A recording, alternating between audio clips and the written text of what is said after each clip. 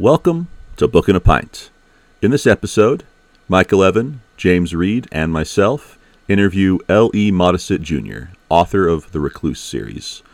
We discuss his long career, the economy of fantasy novels, and the important things. Like, what would you do to prove a fantasy author wrong?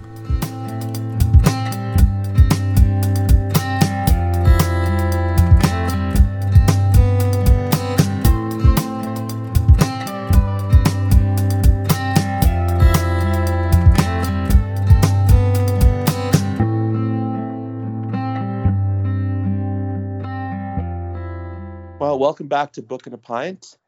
Today we are very excited to be joined by the amazing L.E. Modesitt Jr., author of so many sci-fi and fantasy series. The Saga of Recluse, probably the one that he is most well known for, as well as the Imager portfolio, the Spellsong Cycle, the Korean Chronicles, and now he's back with the beginning of a new series, Grand Illusion, with the first book, Isolate, just recently released. Lee, welcome to Book and a Pint. Thank you. I'm glad to be here.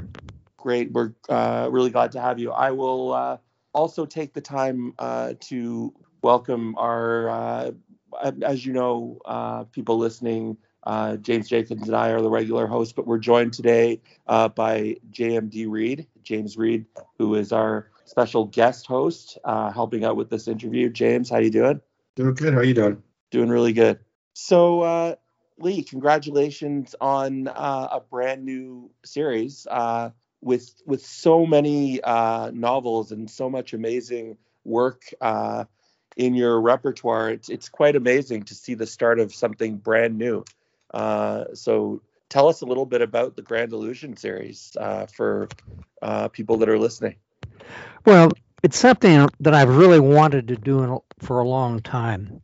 As some people do know, I spent almost 20 years working in national politics in Washington, D.C.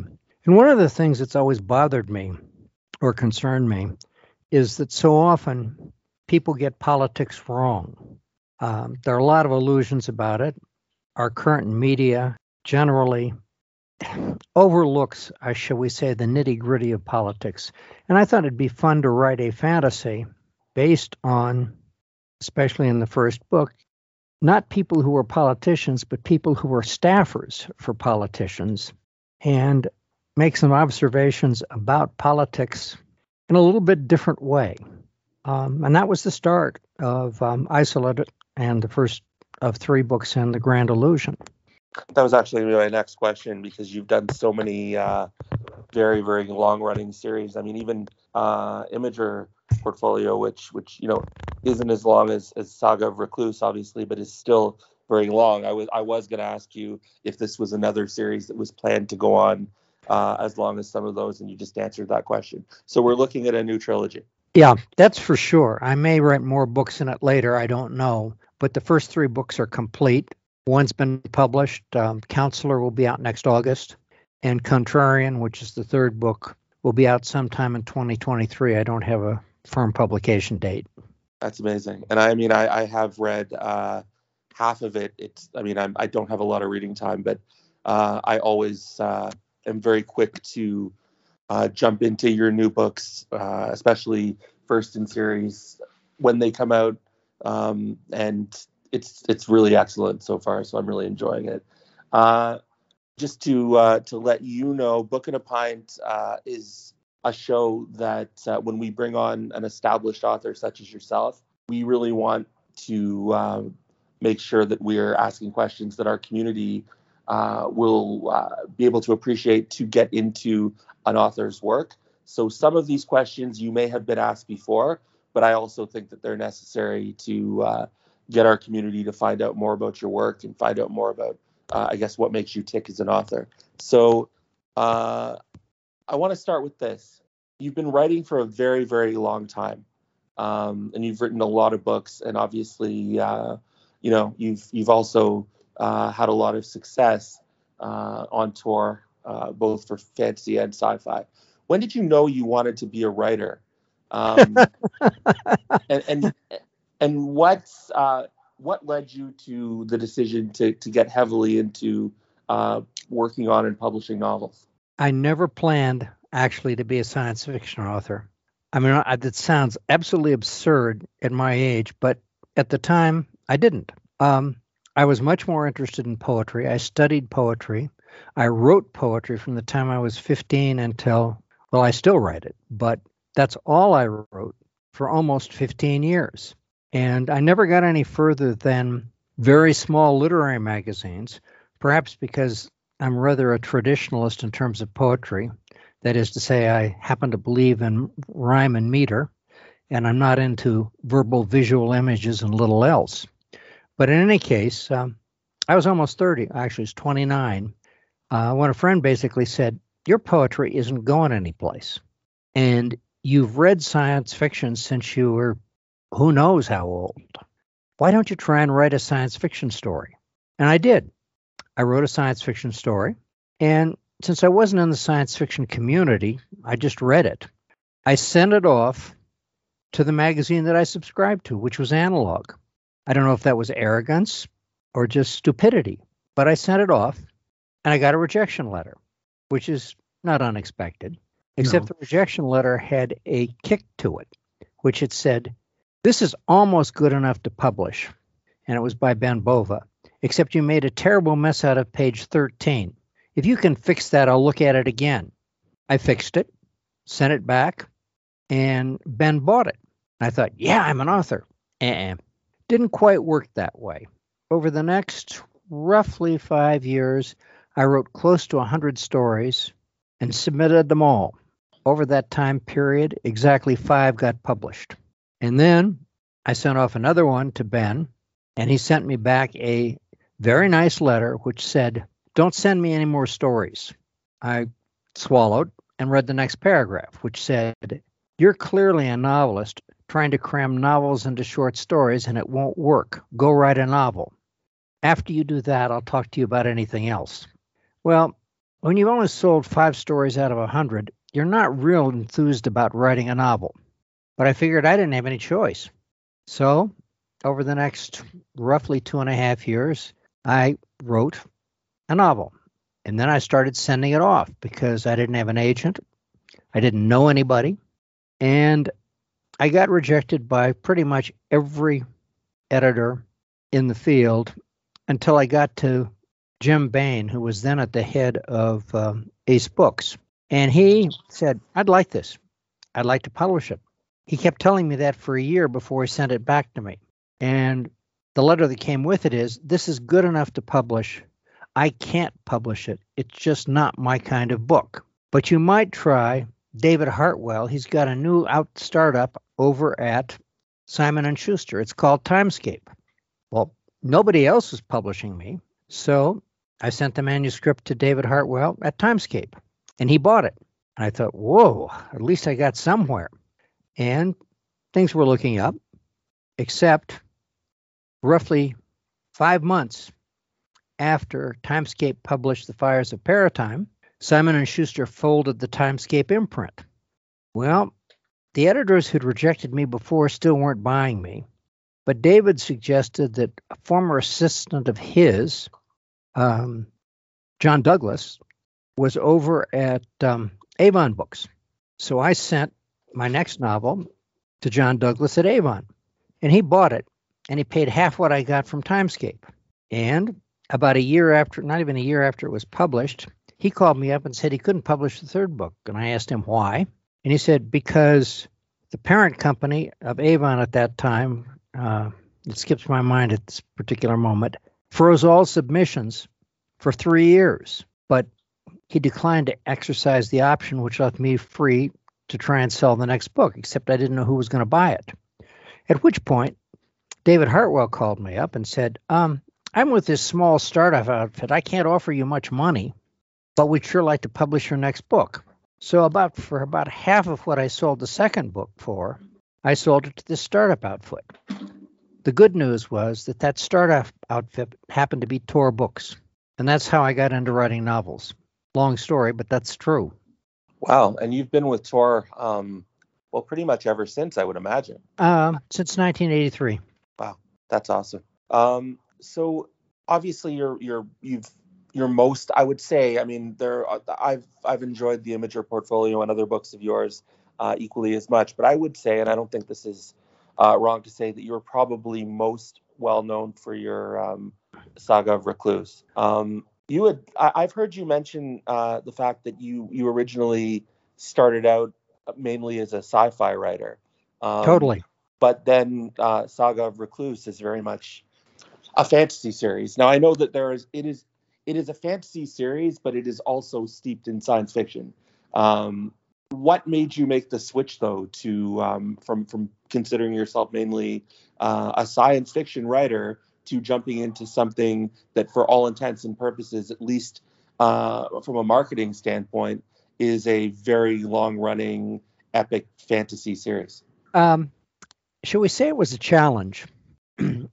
During this Sure. period, when I was writing science fiction, David, of course, was my editor from that first and third book all the way until his death. But I was not part of the science fiction community.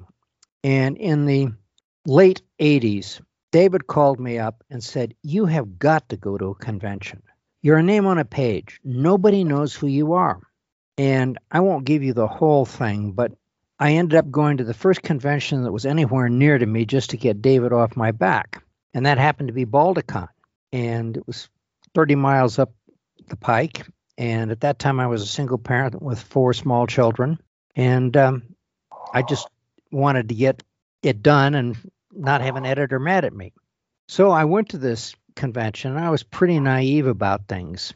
I ended up on a panel discussing economics and politics in science fiction and fantasy. And I thought, I'm an economist by training. I'm in politics. I write science fiction. What can go wrong? Well, it turned out that I was on that panel because no science fiction writer, I suspect, wanted to be on this with 4 high-powered fantasy authors. And I was a little shy at that convention because first convention, I didn't know what to expect. So I pretty much kept my mouth shut. I kept my mouth shut so much that all of a sudden, the moderator turned to me and said, "Lee, you haven't said a word. What do you think about the way most fantasy authors handle economics and politics?" Well, I happen to be borderline Asperger's. And if you ask me a question that I'm not prepared for, I will answer it as honestly and as quickly as I possibly can. And I gave an honest and quick answer. Now, you got to remember, this was the late 80s. But my answer was, from what I can tell, most of them don't know squat about either. The room gets rather quiet. And because I'm borderline Asperger's, I'm going to talk to fill the void. So I start talking about the fact that you cannot have 2,000, 20,000, or 10,000 armed knights on a side, the way a noted author does. Not in a medieval culture, because it takes 1,000 acres to 2,000 acres, depending on the land, to support one armed knight. And if you've got 10,000 on a side, you've got countries you're not going to hold together with horses. Room gets quieter. So then I start talking about all of these, back in those days, quests with no visible means of support. And there's only been one in human history. It was called the Children's Crusade. And they all ended up either enslaved or dead. By this time, among the fantasy authors at least, I'm persona non grata. And there were mutters to the effect that this is a science fiction author. He couldn't write a fantasy if his life depended on it. Well, the name Modesitt is either French Huguenot or Old English. We don't know which. But most of my ancestry is Irish. And there's one thing most people know. You don't tell the Irish they can't do something. And I thought, I can write a fantasy. I can make one that's got believable economics, appropriate technology, logical magic, and still be a fantasy. And so I wrote The Magic of Recluse. I did not tell David I was writing it. I just wrote it. And I sent it off to him. And his first reaction was an immediate phone call saying, "You did what?" And I said, "Before you reject it, just read it." And he did. And he called me back and said, "It's actually pretty good. We'll publish it." And that's how it all started. And I had no plans for a sequel. And all of a sudden, David called me up and said, "Well, what's the second book going to be?" Second book? So I really had to sort of scramble to figure out where I was going to go with it. And right now, I just finished the 23rd Recluse book, all because of a challenge. Well, congratulations. I did have a question with regards to that series, but guys, I feel like I've been talking a lot. Do you guys um, have a question for Lee that you wanted to get in first? Well, I'm just curious because I've read when I was in high school. I read like the first 6 books of Recluse, and I enjoyed them. They're really good. But then I graduated from high school, and life gets crazy, and suddenly you don't have time to read. But I was just curious because like the series really kind of jumps around in time, but I don't recall. Like I read the first book, and then you're jumping back. What Towers of Sunset is a couple hundred years before that, maybe 1,000 years. I don't recall. It's been 20 years since I read it, but I remember like I felt like there was a cohesion to it that felt like planned. So it's a little surprising hearing you like I didn't have plans for any sequels. Well, so yeah. Okay, I'll answer that one in a different way. Sure. Because of who I am and because I've studied history a lot, I can't write any book, even if it's a standalone, without visualizing some back history to the culture. So even though Recluse was written as a standalone, there's a bunch of historical references in that book. And basically, as I kept going with the saga, I had a general, if you will, outline of the history of this world, not necessarily all the details, but a general aspect of it.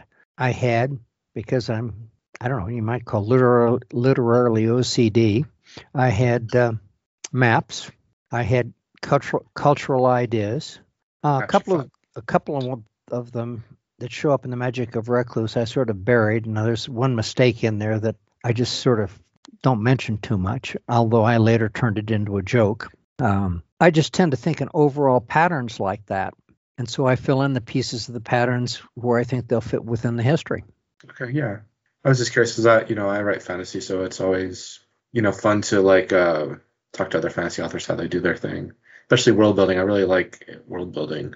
It's kind of why I like fantasy is creating the worlds. So, I always rather like that about Recluse, how it it has this history and it seemed very cohesive as you're jumping around. It's not it doesn't feel like the history of the world only existed for the current moment for where the books are sitting, that you get with some fantasy. But yeah.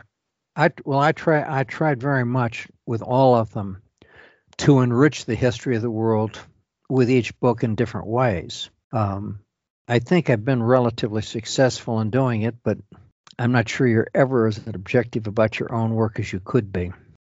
Well, that's very true. Yeah. I had to approve my audiobooks and listening to my narrator read them because he was live streaming them. And I was wincing all the time because it was like my first novel I wrote. And I'm just like, why did I write it that way? Or did I really just use the same word twice in the paragraph? And it got through. It's just so like the people listening to it really enjoying it. And I'm just like sitting here wincing, going like, oh, this could have been written so much better. I had probably one advantage, which we haven't mentioned, in the sense that all of the jobs I had before I ever started writing fiction dealt with writing things. From writing poetry, even though I was a Navy pilot, I ended up being the administrative officer. I was hired in politics not because I knew was that great shakes at politics. It was because I could write almost anything, speeches, testimony. I designed a computerized letter system, one of the first on Capitol Hill. So I dealt with a lot of writing. And then in the consulting business, I was writing about a heck of a lot of things from foreign trade to economics and ecology and environmental things. So before I was ever published, I'd probably been writing professionally or semi-professionally close to 20 years. And I think that helps. I bet it does. I did not have that background. I delivered pizzas for a while. I was a paratransit driver. So Lee, I actually wanted to ask you about your work history because I was trying to do my research before we brought you on today, and I did see on your Wikipedia page your early life lists all those careers that you had. I was actually really excited to hear you mention that they all sort of led into community. I knew, even though I wanted to be a poet, I knew poets, at least no Which of poets since Robert Frost had ever made a living at it. Mhm. So when I was in college, I had a double major in economics and political science. I figured it might be useful for something, and it did turn out to be that way. But I got sidetracked because there was a war going on, i.e. Vietnam, and I really did not want to be a grunt. So in my sophomore year in college, I signed up for a program that doesn't exist called the ROC program, Reserve Officer Candidate. And when I graduated, I was commissioned as an ensign. I was shipped off to assault boats, and I hated assault boats. So I did a really stupid thing. I volunteered for flight training in the middle of a war where the aviators had one of the greatest casualty rates. Not technically speaking the brightest move. I did manage to survive that. I ended up being a search and rescue pilot off of carriers, which is a little, not a lot, but a little less dangerous than flying jets over Vietnam. And I survived it. But I knew I was not the world's greatest pilot. I was definitely competent, but I was not a Chuck Yeager. And so after the war, or after the Navy and I decided that I didn't really want a second tour. Actually, I said I didn't want a second tour. They didn't say anything. I found myself without a job because they just, when I wouldn't re-up, I was out. Made plans for that. So I got a job as an industrial market research analyst.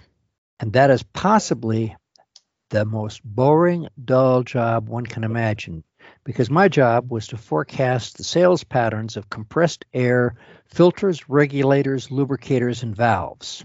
Yeah, that sounds really exciting.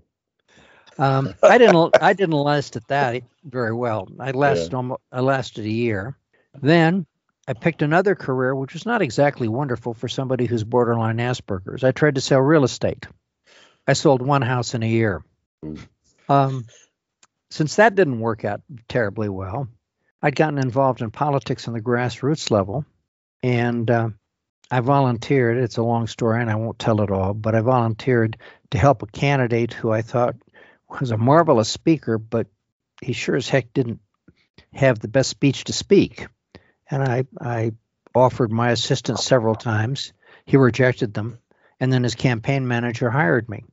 And what happened was he won the election, and he decided I might be valuable writing things for him in Congress. So he offered me a position as a legislative assistant. I took it because being employed in Washington, D.C. Was better than being unemployed in Denver. And since I had a wife and 4 kids, being employed was important. And that's how I got into politics. So other than the politics, is obviously that very much has influenced your writing and like your newest trilogy, right? Grand Illusion, you said it was all about the staffers. But which of those many careers do you think you've pulled from the most as far as writing your stories and your characters, if any? I can't separate that out. I really can't. Okay. I was just curious. I mean, they have literally all played a part in it. I mean, I think being a pilot certainly influenced my science fiction, because a helicopter pilot's probably the closest thing to a space pilot that's within the atmosphere. Yeah. Because helicopters maneuver in 3 dimensions, whereas no matter what the jet jockeys tell you, jets really don't. Yeah. So I want to get back to just a little bit back to Recluse and the success that you had early on with Tor, with that book. Now, so you've got a successful fantasy novel, and you've got characters in that novel. And you've actually done something relatively risky in this series, which is, rather than focusing on one timeline and a set of characters that people can enjoy all the way through, you jump around. Well, we've already mentioned that you jump around times, but you also jump around with different characters. You do something where you'll show things. There are no real protagonists or antagonists. You've got your order mages and chaos mages. Some books are clearly from the perspective of one side, and some are from the other. And you're showing good and bad points in both. What made you decide to do this? What made you decide to set everything up in duologies or trilogies? I know that the newest one has gone on a little bit longer. I think maybe 5 books when it's all over. There's only one character who's had 5 books, and that's the middle books in the Imager portfolio. That was meant to be a trilogy. The story just got too big to do it in a trilogy, and the editors said, just do as many books as it takes. Other than that, so far, I have not written more than 3 books about any one character. And as you pointed out, sometimes in Recluse, there are, I think, 3 books, 4 books, where there's only 1 book about a character. Right. I like to think of Recluse as, in a way, the fictionalized history of a world. And you get parts of this culture and that culture. It's one of the few fantasy series where you can see the rise of one civilization and then its fall, the rise of another one. What cultures stay around, what cultures vanish. I guess that's just my historical background. I just sort of see things in that sense. I also don't like to do really long, prolonged stories about people because it seems to me that in most stories, people have, if you will, crisis points in their life, but they don't have crisis points every year or every 3 months, forever and ever and forever. People's emotions don't survive that. And I find that unrealistic. Now, a lot of people like to read it, but for me, that's too unrealistic for me to write it that way. I don't know if that answers the question, but that's the way I feel about it. Yeah, no, it totally does. And actually, I had read an article that you had written. I think you might have written it for my blog a while back, or you had sent it to me from your blog to use on my blog, which I found really fascinating. So nowhere in your books are you going to find it at least up to now, are you going to find a dragon? And I know dragons are obviously very, very popular in fantasy fiction, but you had a really interesting reason sort of on this idea of realism and believability that explained the reason why you would never have a dragon in one of your novels. Would you be able to expand on that a little bit? I don't know if I could expand on it, but my general belief is the biggest monsters are people. I don't need to invent a dragon to have some really bad things happen. People will do it all by themselves. I don't know if that's what I said in that blog. I think you said that, but there was also something that had to do with the size of the dragon. Okay. I remember that. Yes, I did some mechanics on it, and you might be able to have a dragon perhaps the size of an A4, given the weight, wingspan, and what have you. But most of the dragons that people create wouldn't work that way. And I'm big on energy. And I don't know how you could make a dragon that would actually function, even with magic, because the amount of magic energy it would take to do it just really wouldn't work out. And that's why I'm not big on monsters of that sort. At least another reason why. Yeah, no, I remembered that. And I mean, one of the things that I enjoy now, I also enjoy a lot of fantasy that does, and I actually write fantasy as well, that is all about complete and utter, it's satirical stuff that is complete and utter belief suspension type of stuff. But what I've always enjoyed about your work is that realism, is, being able to see what people do and the conversations that they have around the home. Your use of food and meals as part of life is something that has always really drawn me to your work.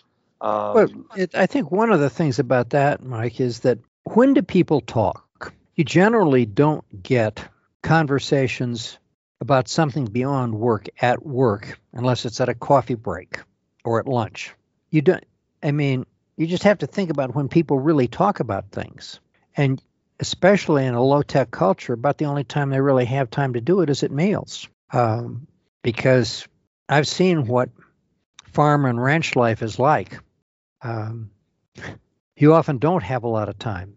And In the military, the same thing's true, especially, of course, my background is a pilot, but in essence, you're not talking when you're flying. I learned that the hard way. And there are realistic places for conversations and there are unrealistic places for conversations.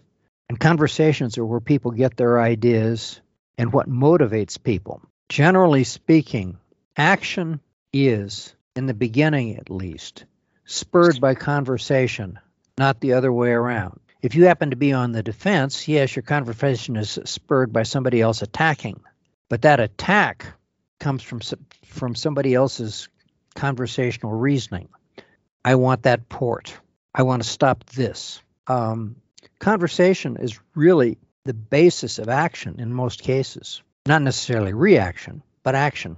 Right. Yeah. No. I kind of got that sense and enjoyed those conversations, especially the way you integrate families and the hierarchy of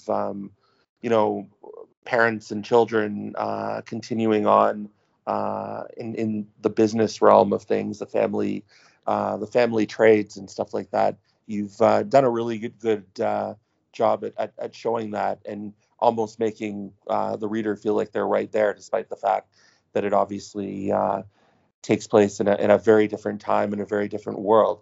Do you pay attention at all to modern like indie work and any of the indie fantasy that's coming out or indie sci-fi that's coming out? I know you're incredibly prolific, and I would imagine you're writing all the time. Like, what would you say are some of the authors or books that you've been discovering lately that you would maybe be able to endorse or recommend? Actually, I have to say, for the first time, literally in my entire life, I have not read a book, or a science fiction or fantasy book, or seen anything along those lines in the last 6 months. I mean, and that's in over 60 years. It's the first time that's happened. Part of it is it's been, should we say, a little disruptive, both professionally for my wife. And basically, given all of the disruptions, it's just been a struggle to write. Forget about reading. Yeah, no, it's been an interesting couple of years, for sure. It almost feels like science fiction in and of itself. Yeah,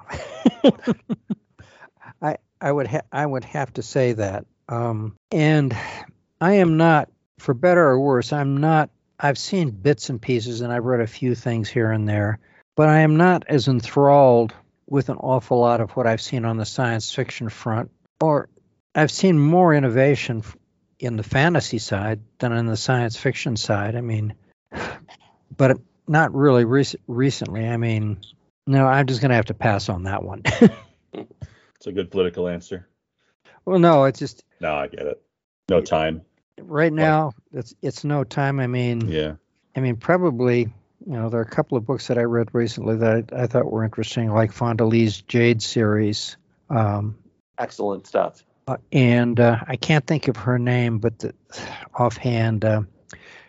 But the woman who's doing the, shall we say, the fictionalized takeoff on Chinese history.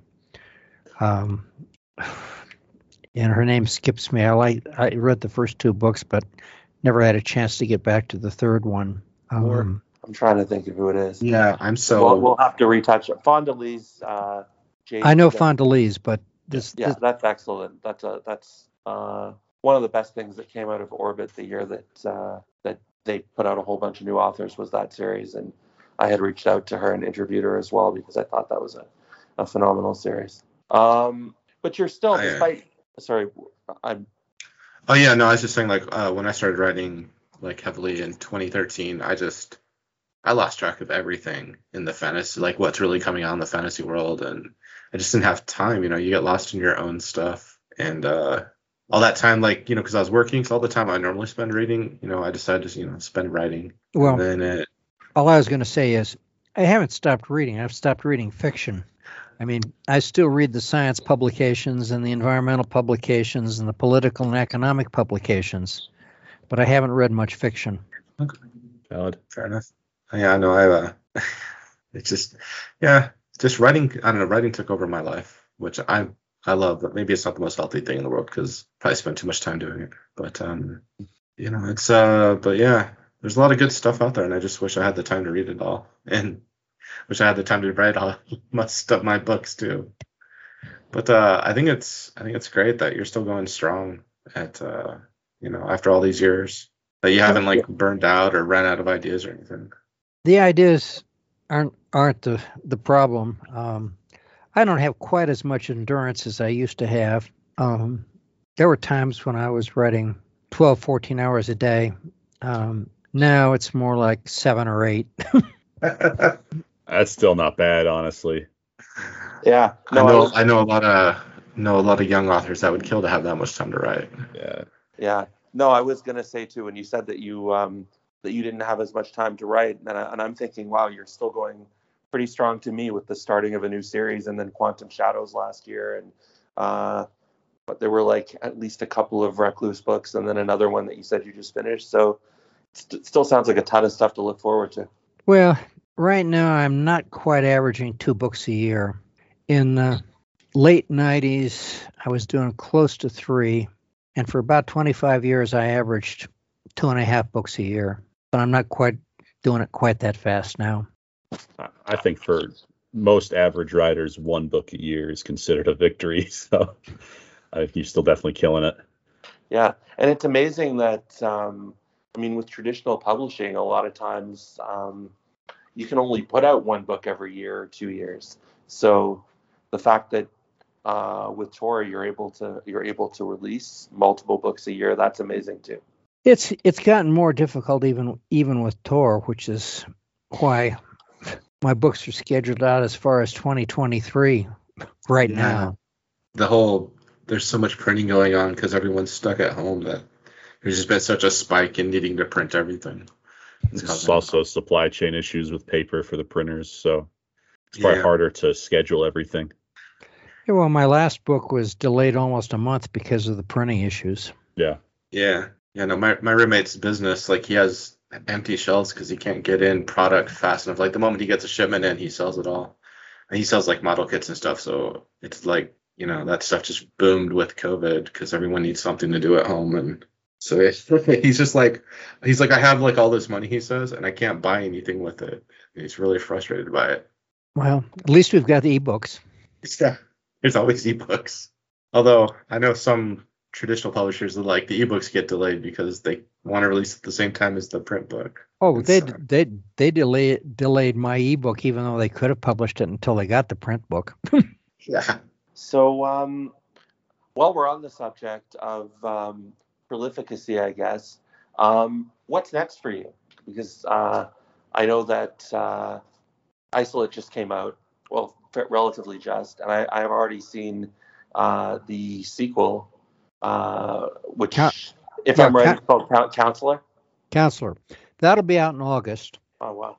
The third book will be out sometime in 2023. I don't have a hard date on it. It's in production, and that's called Contrarian. And I just finished the first draft of another Recluse book, and I won't say too much about it because until the publisher agrees to buy it and the editors and everybody agree on the title, I don't want to come out with the title, but that'll probably be in 2024 or late 2023. Are you good with coming up with titles, or like sometimes you just can't figure out what to call your book? No, I know. Okay. I know what I want to call it. Okay. But sometimes, and usually, almost always, my titles work out. I've been told that some of the people at Tor look at the titles and say, "What? Why?" And the people who've been there a little longer say something to the effect of, "It seems to work, so we don't mess with it." Fair enough. Sometimes I write like almost half a novel before I can figure out even like a basic title for them sometimes. I don't know. Well, that's one of the reasons, frankly, why even after all these years, I don't ask for or accept a contract until I've at least finished the first draft. Okay. Very good. That takes a lot of pressure off because, okay. Yeah, you have like all 3 of these of your new series written, right? So you So you wrote it all before you even sold it, or No, okay? I said it was going to be a series. I didn't ask for the contract on the first book until I finished the first draft. They knew there were more books coming. I didn't get asked for a contract till the second book until I finished the first draft of it. Same for the third book. Since I've been with the same publisher for so many years, and I am known to be pretty dependable, they're happy with it. So am I. It sounds like a good arrangement. So I'm just curious. So you had 3 separate contracts for the series. You didn't have a contract for the whole trilogy. You just did book by book. Book by book. Okay.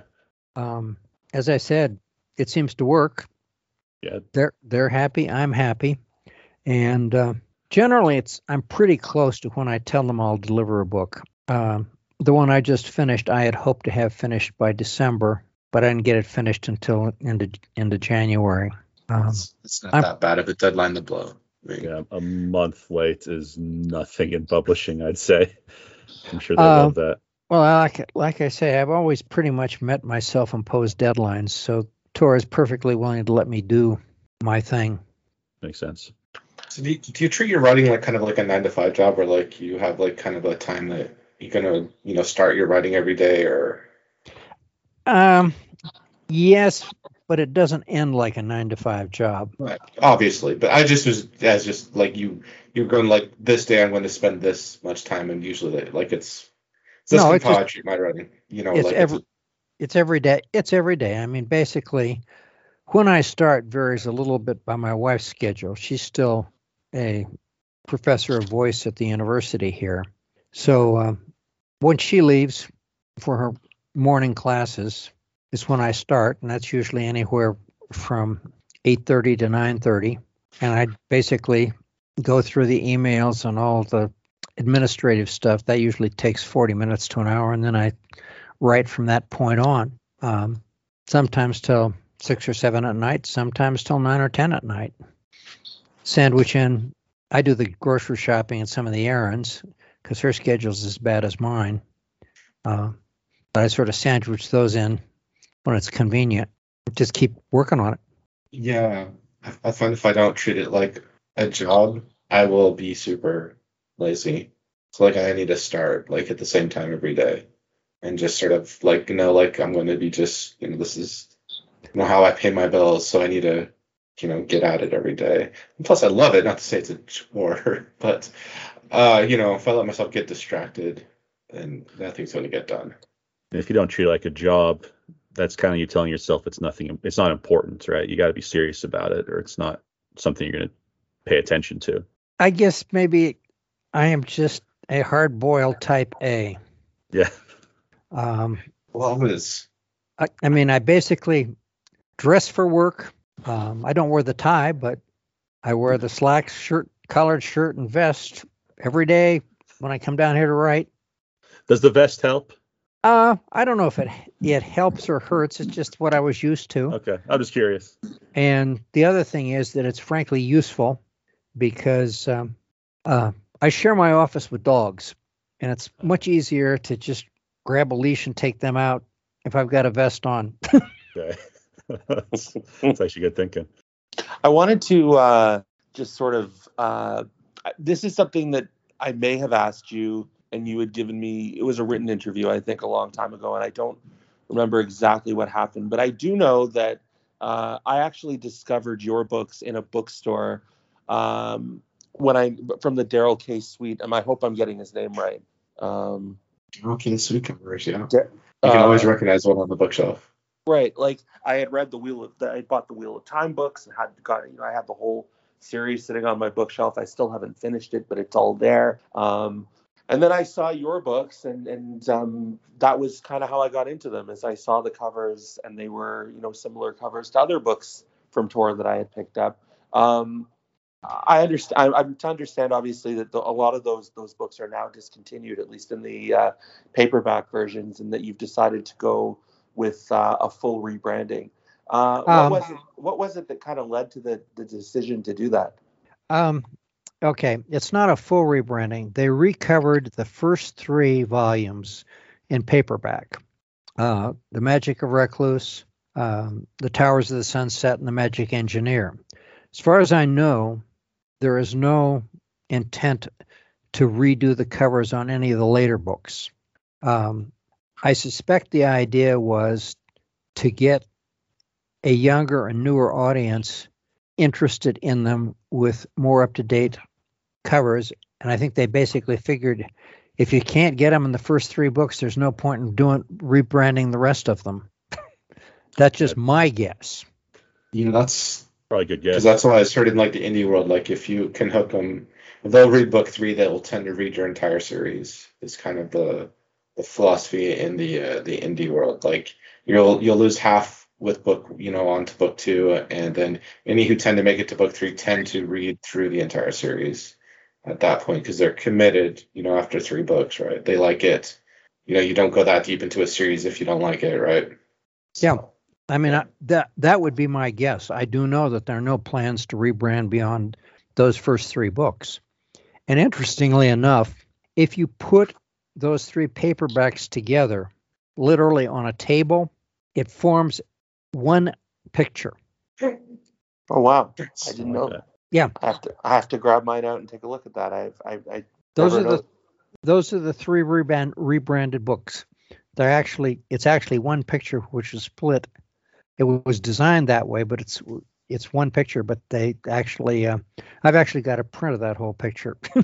Yeah, I've been having a difficult time. Like I want to own them all in paperback, and I've been having a hard time finding a lot of the paperbacks. I mean, everything is available in ebook, and obviously all the newer stuff is available in hardcovers and paperbacks. But there's a section of Recluse that is really difficult to find, and I'm hoping that those will go into print again one of these days. Well, yeah. No, my roommate, he spent I think 5-6 years trying to get all the old ones in hardback. My roommate's a huge fan of yours. Like he's got all your books in hardback on his shelf. And we would go to used bookstores to try to find like hardback copies of your books, that were like the first ones, because we only had those like in the trad paperbacks. Yeah, well, I would be going to used bookstores looking for books that weren't beaten up. Like I could find versions that looked like they were dog-eared and brown paper and spines had been broken 100 times, but it's been a mission trying to find good condition paperbacks to complete my set, and I've done okay. I've managed to find quite a few, but I'm still not completely there yet. I would love to just be able to, and it's always a risk to order anything used on Amazon when it says condition excellent or condition very good, because a lot of times that's either the seller's opinion or the person that's, you know what I mean? I used to do that, and then I would get stuff that just looked like it was garbage, so I've stopped doing that. Well, there are a few books that you won't get on hardcover because roughly the first 6 books were never issued in hardcover. Not on the Recluse series, but my first 6 science fiction books. The very first novel, which was the Fires of Paratime, later reissued as The Time God, that had a science fiction book club hardcover, but Timescape never did it in hardcover. And then the 4 ecologic books never came out on hardcover, and neither did the 3 Forever Hero books. So there are about 7 books were never issued in hardcover. I'm sure he knows that. But yeah, no, he's got them all. They look nice on his bookshelf. But yeah. Lee, I wanted to ask you. I'm going to want to let you tell everybody where they can find you online, and hope that a lot of our community that listens to this podcast will check out your work, because it's absolutely phenomenal and astounding in so many different ways. But I like to ask this question, and I think an author that has a tenure as long as yours, that has accomplished as much as you have, would probably be able to help a number of people out with an answer to this one. So if you could give one piece of advice to any new and aspiring author out there trying to get into the business, what would it be? That's really hard, but I guess the simplest thing is, I don't know that there's one thing. I guess the thing that comes to mind is be yourself. Don't try to write to the market, because if you can't sell what you are, you're not going to sell what you aren't. I don't know if I can put it any more succinctly than that. No, that's really good. Very good advice. Yeah. Yeah, I mean, I think you've got to. I think it's a fickle. First of all, there's so many books out there, and I think a lot of times readers can tell when an author doesn't have buy-in to their own work. And there's nothing more invigorating than reading a book where you can just tell that the author is really passionate about their worlds, really passionate about their characters, and really coming from a genuine place in the writing. You can tell a beach read. Now there are some okay beach reads, but you can tell something that was kind of like you said, written to market a mile away when there's a lack of depth in pretty much anything and a whole bunch of inconsistencies. So yeah, no, I think that's really definitely excellent advice. Another thing is, and I'm sure, James Reid, who's interviewing, his James, how many books have you written? Around 30.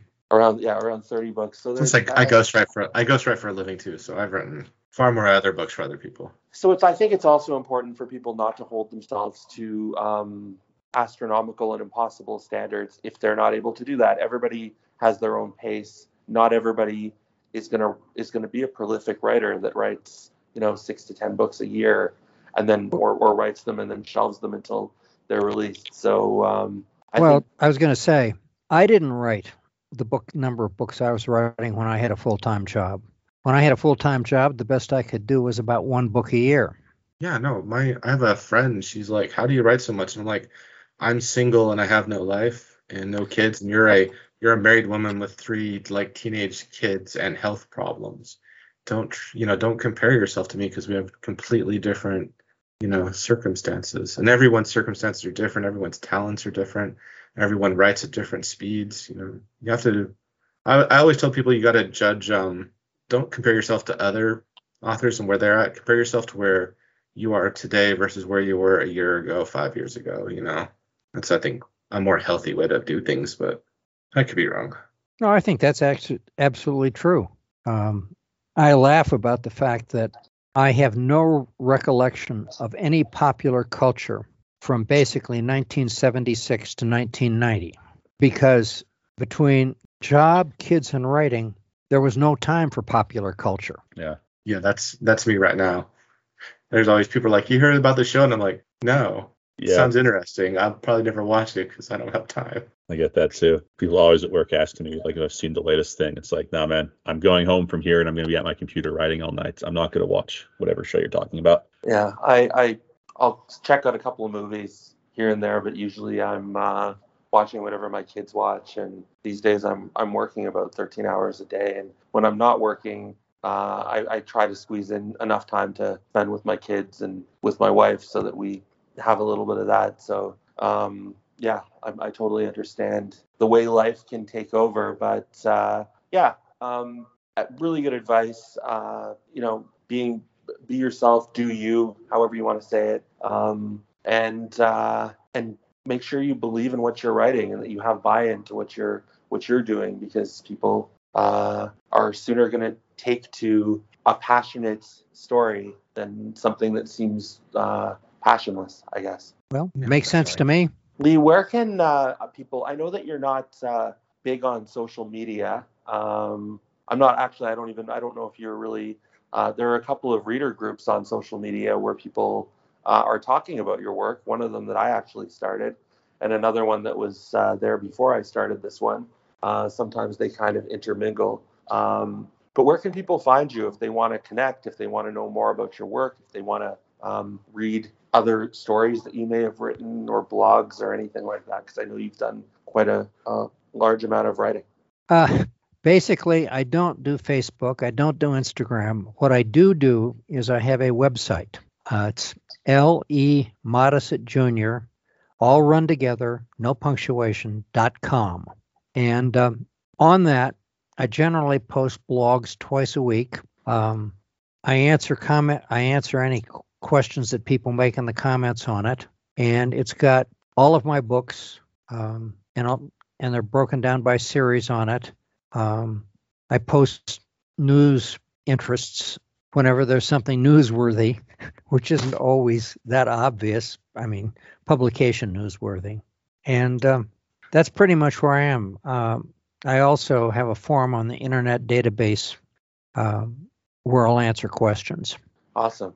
Well, Lee, it's been amazing talking to you tonight, and I wish you all the best of luck. I'm sure I speak for the other guys as well, but on everything that you've got coming out, really, really excited to continue following up where Isolate started, because it's really cool, and it's always awesome to start a new series of yours and see where you go and find the similarities between your other books and the differences, because just like Imager had similarities in writing to Recluse, but also many differences, you can find those in this as well, and it's always exciting and fascinating to read a brand new series of yours. So wishing you the best of luck with that, and all the best. Thank you very much. I really appreciate your having me on.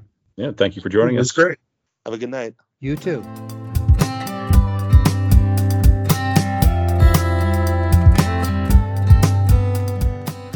Hey everybody, James here. I just want to thank you for listening to this episode.